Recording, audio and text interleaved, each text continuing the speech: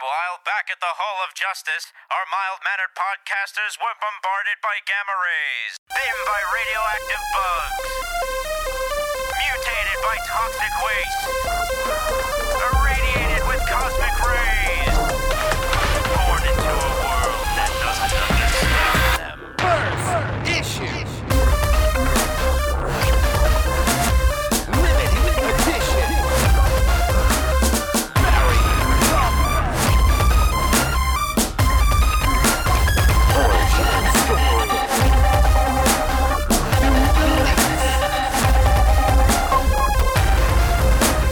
Second printing.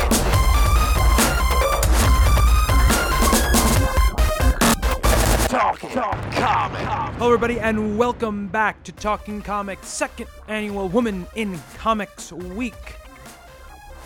First off, joining us to kick off this Women in Comics Week is Dr. Andrea Letamendi, creator and writer of the site Under the Mask. She is a clinical psychologist who dissects the inner lives of superheroes. Andrea, thank you so much for joining us on Talking Comics. Sure. Thank you guys for chatting with me. Oh, of course. We're very, very happy to have you here. So, why don't you start out just by telling people, if they don't know who you are, what it is you do and how you got into examining superheroes in this kind of way. Sure. Well, I have a PhD in clinical psychology, and in the last few years, I've really become interested in talking about psychological themes in narratives in comic book, science fiction, and fantasy. And so what I do now is I do the convention circuit. I talk at various universities. I have, of course, a blog, and I discuss psychological themes in comic books in order to increase awareness and knowledge of psychology, to kind of reduce the stigma and misconceptions associated with mental health problems, and to kind of bring what I would consider like a safe place, a safe discussion to talk about some of these serious themes. Again, in order to not just educate people, but also to kind of do it in a way that people find entertaining and intriguing and hopefully fun. Mm-hmm. Absolutely, and it definitely is. It definitely is. It's Under the Mask online.com is where you do your work. So one of the things I wanted to point out real quick, talk about is the fake geek girls stuff that you have addressed on your site. And it's a great piece. It's something that was brought to my attention a few months ago, and I wrote an article about the subject as well. But yours goes into psychological stuff that I never would have even dreamt of being able to pick apart. But you wrote this article a little while ago. Have you gotten a big response from it? It's so funny. I think this fake geek girl kind of theme comes in waves. Like when this first became kind of a discussion, there were complaints from both ends. There were some serious accusations. There were comic book creators and people in the industry making very, very harsh claims and opinions about women in the geek community, in the comic book community. And there was this reaction from both men and women within the community, just sort of taking a stand and saying, like, look, this fake geek girl idea is offensive and insulting, and there might be some kernel of truth in it, but here is our strong reaction and the repercussions of this, accusation. And I think it was like fall, winter of last year that this, the first kind of big wave, at least recently, happened where, we all started to kind of write about this and discuss this. And then I don't know, something happened, and, I wouldn't say we stopped talking about it, but it wasn't as heated. And then I want to say in the last month, I don't know if it's because Comic-Con is, it's Comic-Con season, but it's become, again, it seems like another wave of accusations and defensiveness, and, this debate is here again, and it's like, it won't die. Mm-hmm. Yeah, I don't know. Maybe are you guys feeling that this is kind of coming in episodes or waves, or is it just me? I think so too. I agree with you because I think one of the big things about fake geek girls is cosplay, and of course, because of the con season, cosplay is obviously really an extra big thing going on right now, and people just love to pick on cosplayers. Yeah, And I mean, you cosplay yourself, right? I do. So I mean, you kind of have the perspective as a cosplayer and outside of it, and it just seems like people just don't know how to let that geekdom just be fun and enjoyable and ugh. Yeah, I recently have asked people, especially people who kind of feel negatively toward cosplayers or feel like they're taking over the convention. Or I ask people, can you imagine a convention, imagine Comic-Con, let's say, without any cosplay, without any booth babes, without any costume wear, whether it's, sort of the quick kind of mask or makeup or the elaborate, costumes. If you can imagine the convention without any of that, like what kind of experience would that be for you? How different would that be? And kind of, I guess what I want to do is really celebrate and champion cosplaying as being like a huge essential component of the convention experience, and that we should stop attacking it because it is something hugely important to the cultural experience of a convention. Well, it's Bob here, Andrea. As you pointed out on your site, it's the act of cosplaying itself and adding the costumes and accessories that really break down those social differences and barriers. It brings people together, or at least it should. Mm-hmm. It does. I mean, something that I've done with a colleague of mine, Dr. Rosenberg, is that we have been surveying and collecting all this data on cosplayers. And when I say data, I hate that word, but by training, I'm a scientist. And what that really means is that we're asking some important questions about cosplay behavior, cosplay attitudes and preferences. And we have over 1,000 participants in this study. And we're actually asking important questions like, what is the cosplay experience and what guides them and drives them to cosplay? And something that I've always believed is that the cosplay community, I'm a part of it, but the cosplay community is so diverse and so just, variable that you can't simply say cosplayers are like this or cosplayers, have this psychological component, or cosplayers are all looking for attention, or they all, want to be sexy cosplayers. Like, you can't make those claims anymore because it's such a diverse community. Yeah, I mean, absolutely. And the whole fake geek girl thing just seems to me to propose that there's like some kind of gatekeeper that gets to decide, that gets to tick off, your punch card to say, okay, you've done this, this, and this, so now you belong here, which seems to be the exact thing that was done to these people when they were younger. Yeah, wasn't the geek community like king of the outcasts Yeah, at some point, yeah. and now we're outcasting our own? Yeah, so it's kind of inherent in every way they think, because you think about anything, it's very resistant to change. Like when you change characters and stories they react kind of the same way. Is that something inherent in kind of the culture that we participate in? I think that what you're saying is somewhat accurate and very insightful, in that we have to kind of take a look at ourselves and think about why we're reacting this way, why we have this strong emotional defensive reaction. And in my article, I do talk about why the threat of the imposter, or what I call, the person that falsifies fandom, why that imposter is so threatening to us. And I mentioned actually like a list of things that I think is responsible for that emotional reaction. One would be the idea that we have limited resources. So I think that we kind of did this to ourselves, right? Like, I don't know about you guys, but as a kid, I was a collector of figures and toys and other collectibles. And so we live in a culture of things like exclusive, mint condition, collectible. We sort of have grown up with this idea that we have limited resources. And so the notion of someone coming into, our community and possibly taking those resources away when they don't deserve, to have those things is incredibly, it's like an attack on our stuff, right? I also say that we have this false sense of ownership.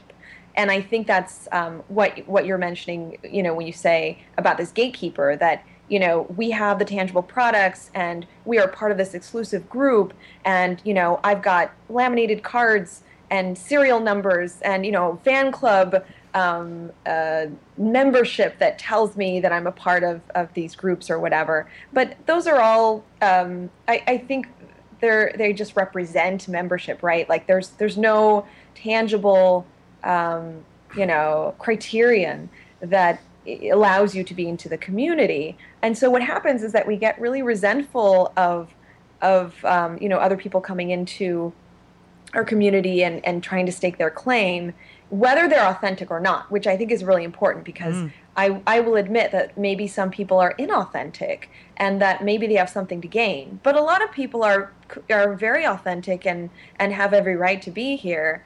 And I do think that we most of us, maybe I shouldn't generalize, but I think most of us are very, very good at knowing how to hurt other people's feelings and knowing how to exclude others and knowing exactly where to hit, because that's how we were treated.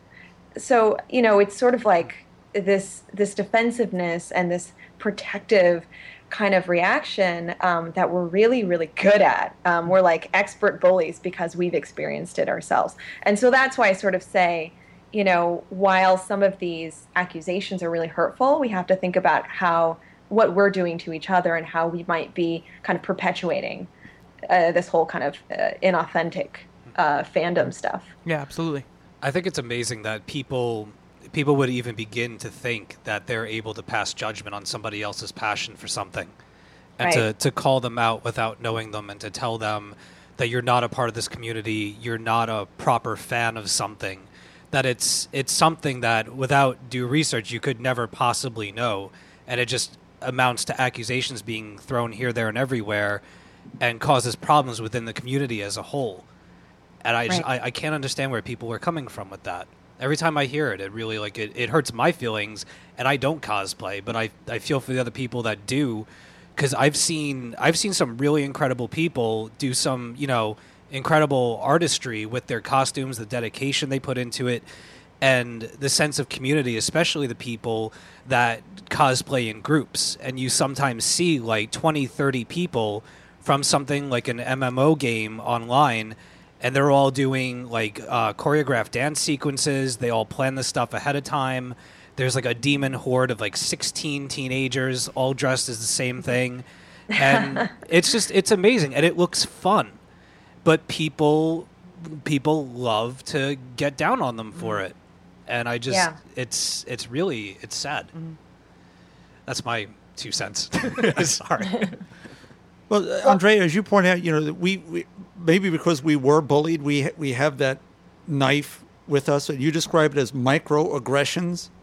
It's those little sort of snide remarks. It's a compliment with a knife within it. You know a lot about Batman for a girl kind of thing, where we exclude and negate with those sort of things, and those messages say you don't belong. And as you pointed, the recipient of that message gets that hurt, but the person giving it out almost thinks they're doing, wow, I just complimented her. Right. It's such a subtle thing, and it's really hard. That's why I always say there are two sides to this, and that there's an interaction effect. And, when you say microaggression, you're right. What those are the seemingly harmless comments and the sarcasm and the jokes and, again, the subtle exchanges. I make a distinction between those microaggressions and then something more threatening and accusatory, like physically touching a cosplayer inappropriately or calling a cosplayer, demeaning name. That's an aggression, right? That's a verbal or physical aggression.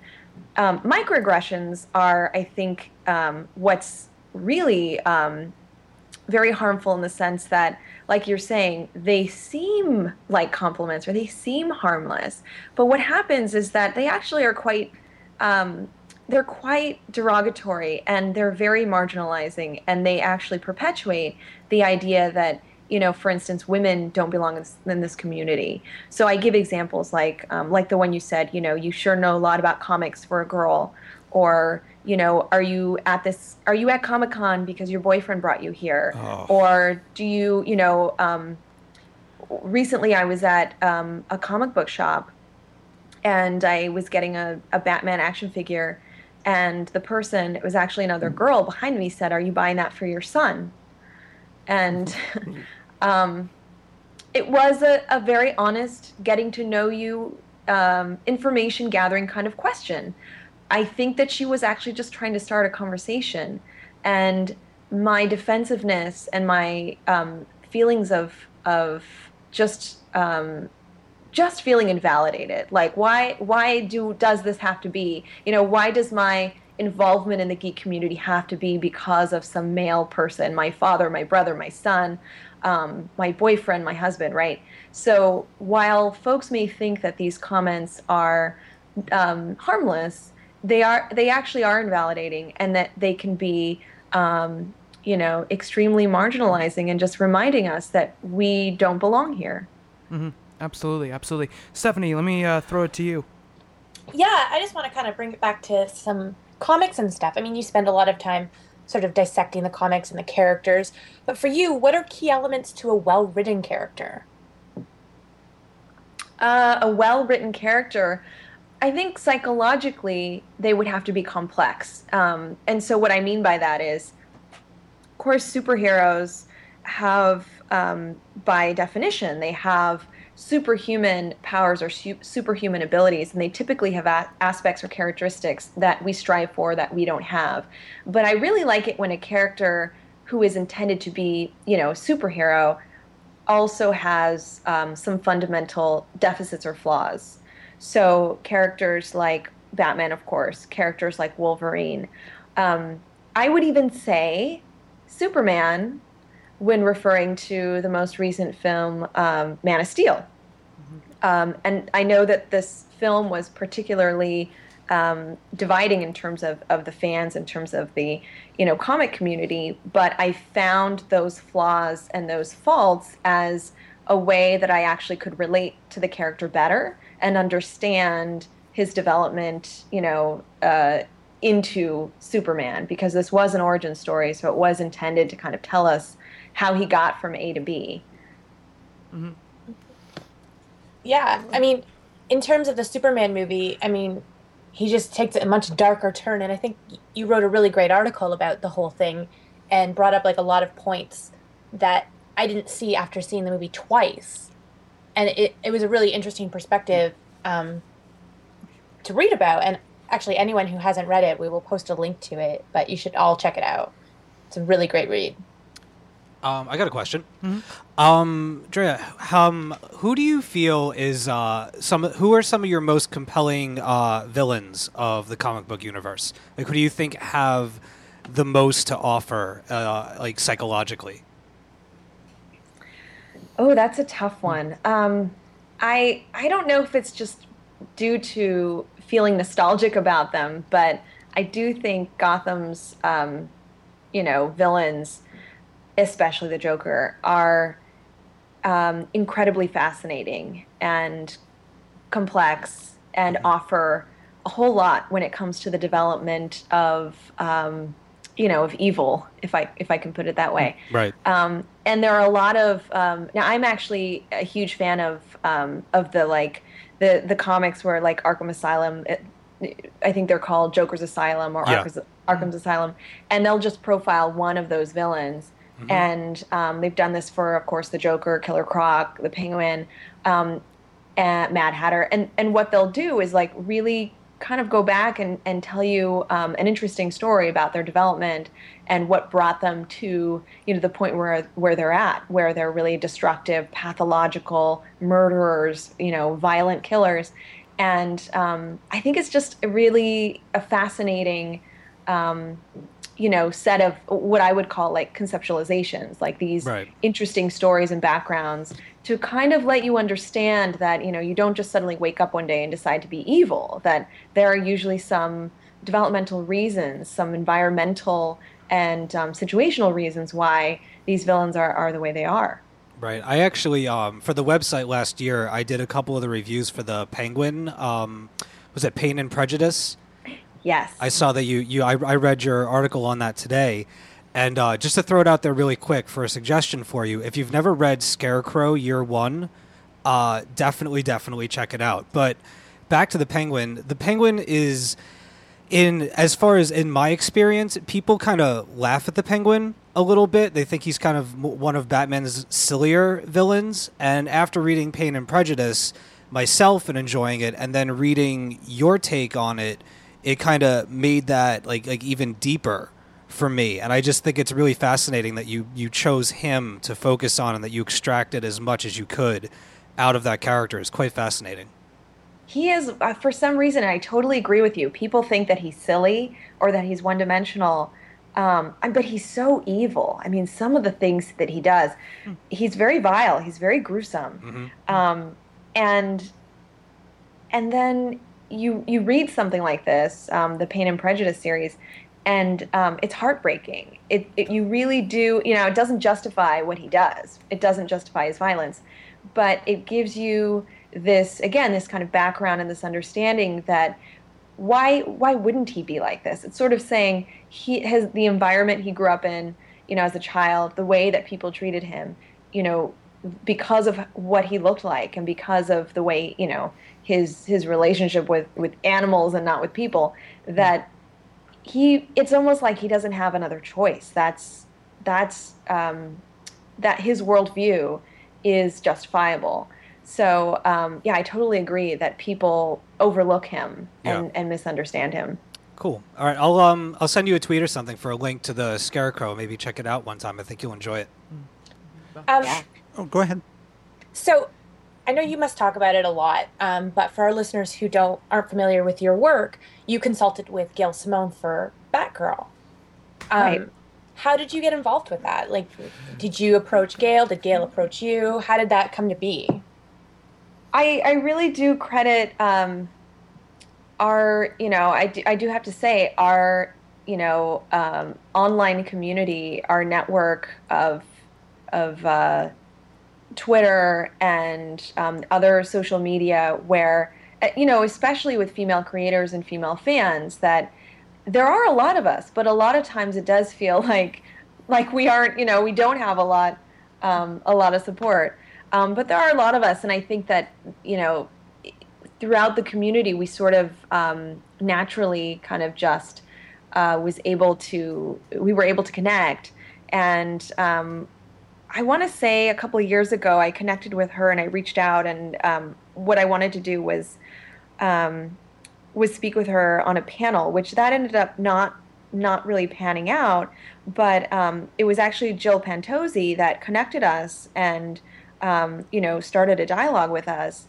And Gail had said, she was unable to see me at a convention, but had said she had some questions for me.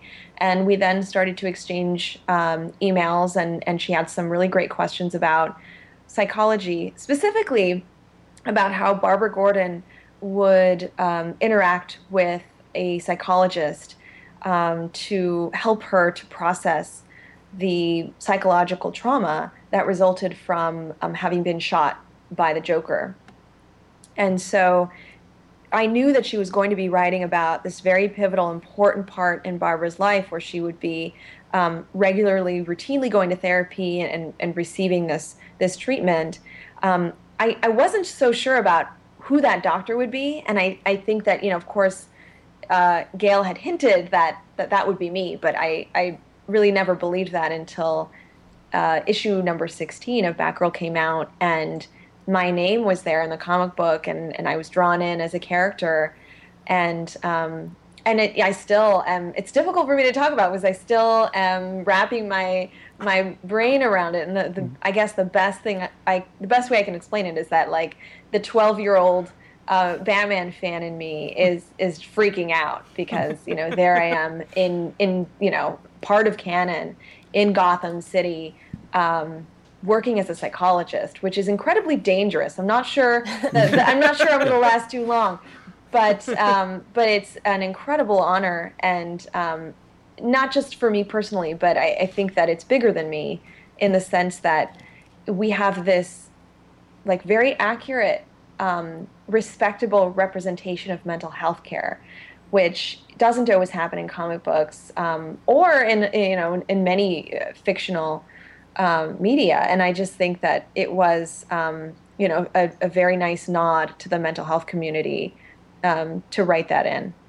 Absolutely, Bob. Well, as Barbara Gordon's therapist, I guess it would be she has survivor's guilt. Has that lessened due to the good work she's doing for Gotham, or is that actually heightening her insecurities about what the job is she has to do? I think that is a complicated experience. She at sometimes feels like she's unable to fulfill her role because of how traumatic that was for her.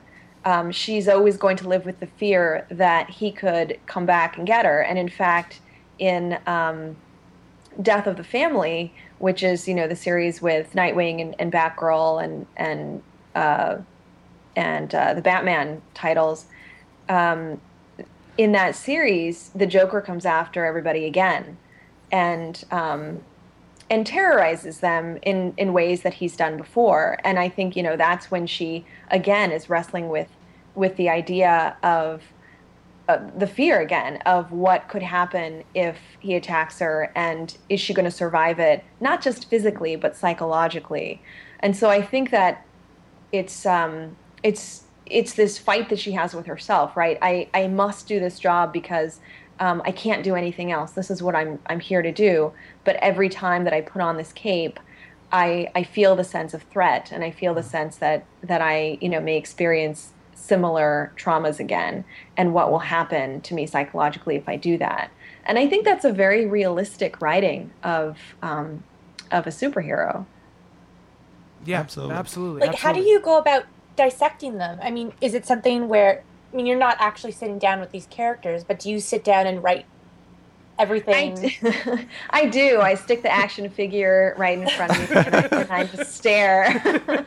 I just try to get in the mind of the little action figure. I don't know. I have to be honest. I can't not do it. It's just part of the way that I think, and it's because I love comic books so much. It's because I love superheroes so much that I'm always analyzing and dissecting them and thinking about their motivations and their fears and their worries and what it's like to be them. I did, for a while, I used to treat soldiers who have returned from Iraq and Afghanistan with both physical and psychological injuries. And I think that when I try to understand superheroes, I look back to the time that I worked with veterans and soldiers. When of course, I've never been deployed. I have never been in combat. So understanding their experiences was also very challenging for me.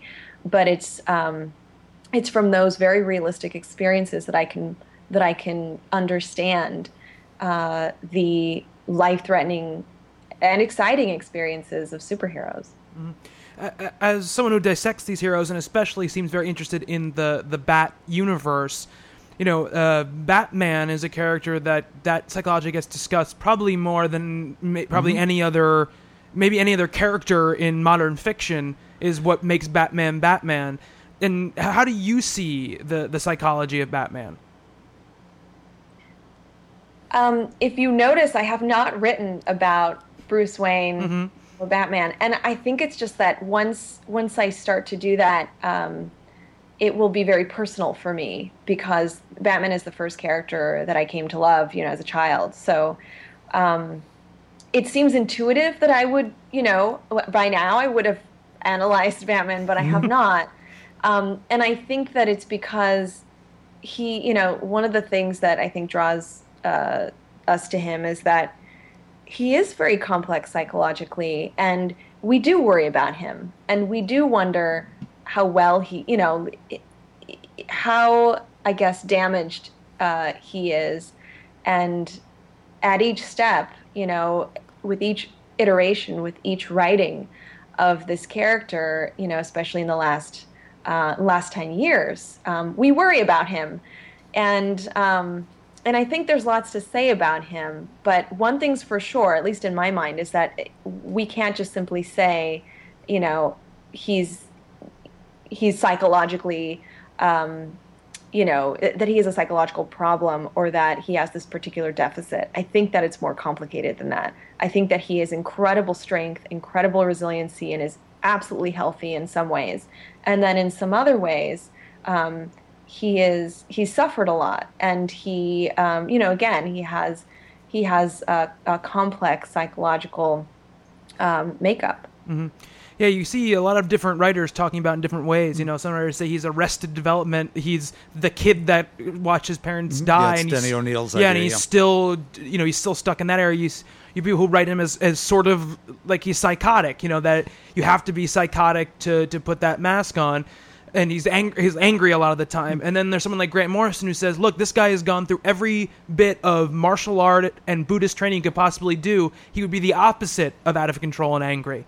He'd be the calmest person you ever met in your entire life. Right. I'd be crazy to put on Batman's outfit. Bruce Wayne isn't necessarily. Exactly. Yeah, exactly. So it's fascinating, and that's great to hear someone who is in your field talk about it in that way, the same way that, people are just... buying comics every day, talk about it. So of course the Joker is still insane, right? Yes. He is. He is. Okay.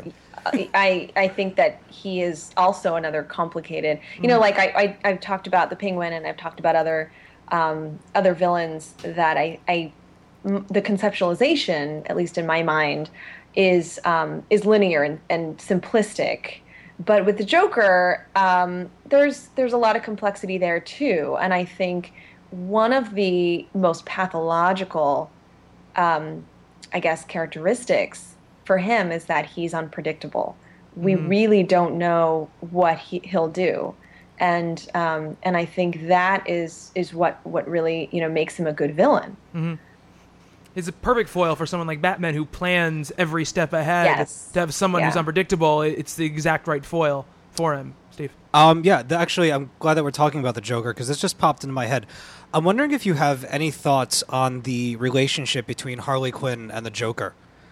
Like their whole chemistry together, the abusive nature of the relationship. Have you ever given any thought to the way that they interact with one another?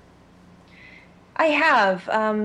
In the early 90s, I thought of them as Bonnie and Clyde, like very sort of like partners. And her story, I think, is a very brilliant story and a fascinating story because she was a psychiatry intern in Arkham Asylum and meets him and analyzes him and has these face-to-face, she has a face-to-face intake with him and is just captivated. And then she just completely goes to villainy.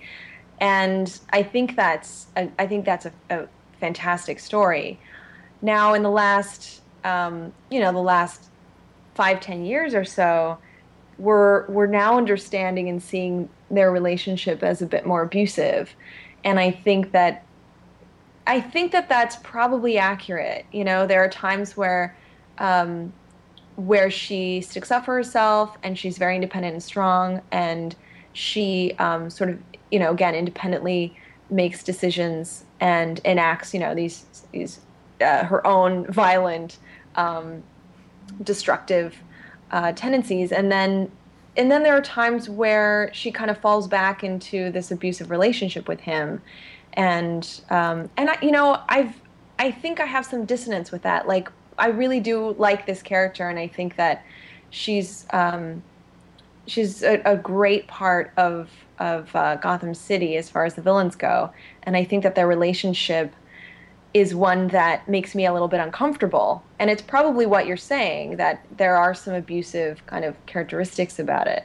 Well, I think I'm thinking back to the Death in the Family, with that whole thing, where they retold. Well, that was in I'm sorry, Suicide Squad. They tried to retool her origin a little bit, but then we had the Death in the Family arc with the Joker kind of holding her captive and basically keeping her in the dark and making her believe all of these things, and then revealing to her that it was all a lie, that it was all just one big joke for him.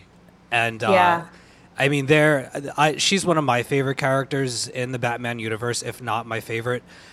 They took such a dark turn, and I don't know how closely you're following the character, but now it seems, since the Suicide Squad has been revamped with Alesh Kott and Patrick Zurcher taking over, that she's far more independent from him than she's ever been, or has been in a long time. And I'm curious to see if she'll flourish as a character with him out of the picture. Yeah, I think she will. I mean, that was a very hard, very heart-wrenching scene with, sort of not just holding her captive and threatening her life, but minimizing their relationship and essentially saying that, that didn't exist. Right. And that, I think that's a turning point for her. And I also think that she's a strong enough character to really exist on her own without that connection to him. Very cool. Yeah, absolutely. Just staying in the Bat universe, what about the relationship with Selina and the Catwoman character? Because we've spoken a lot since the New 52 especially launched, and the depiction of her in the New 52. Is she a character that you like, and how have you been observing her progress in the last 2 years or so? I did read a few of the issues, and I think that it's weird. I think that she has generally, to me at least, she's felt the same to me. Like her character, I'm finding that she has the she seems unchanged. I don't know if she's supposed to have changed, but she seems like the same character that we've read about, before the New 52. And I haven't really read anything, in the last, I want to say, like 6 to 8 months. Mm-hmm. Is she a character that you haven't really delved into her before, though? No, and I think it's because, at least in my mind, while she's intriguing and while she's really likable, because she's sort of kind of the anti-hero. I didn't find her as complex as some of the other Gotham characters. All right, cool, Bob. Sure. Well, while we're on that sort of front, we all had a lot of problems with the way they were depicting Catwoman with the artwork, and then sometimes the marriage between the words and pictures. And I always wondered about that dissonance. For instance, I've been reading World's Finest since it came back out again, where you had two very strong lead female characters, very classic sort of art by George Perez, Kevin Maguire, and that sort of story by Paul Levitz. And the art has now changed to very posy, semi-naked, girly-looking things. How does that dissonance affect an audience and their perception of superheroines in general? I'm one of those people that, I will honestly say that when I open a comic book, I expect fiction, I expect fantasy, I expect to escape. As much as, I guess in the last half hour or so, we've been talking about the realism of the characters and how I'm drawing into very real psychological themes. But in terms of the art, in terms of the aesthetics of it, I still am reading comic books to escape. And the physique, of the women and the men, that doesn't bother me as much, because it's the agreement that I have with the writers and the creators and the artists that this is fantasy. And so I expect that part might be unrealistic, and I'm actually okay with that. Okay. All right, Steve. Yeah, I got one. Let's see. Okay. Is there any one comic book character that you feel that you identify with personally? Like, is there one that you feel suits your background, or just the way you grew up, or you wanted to be like growing up? That's a great question. I got good ones. I think that, it's not, I'll say, funny enough, I'll say Batman, and it's not because I feel like, my parents Yeah, you didn't die do. when I was young. I certainly did not have this, really tragic upbringing. But he's always fighting, and he's always, trying to better himself. And he lives in a world where he sees very, very dark things, and he acknowledges that. And he knows that he can incrementally help.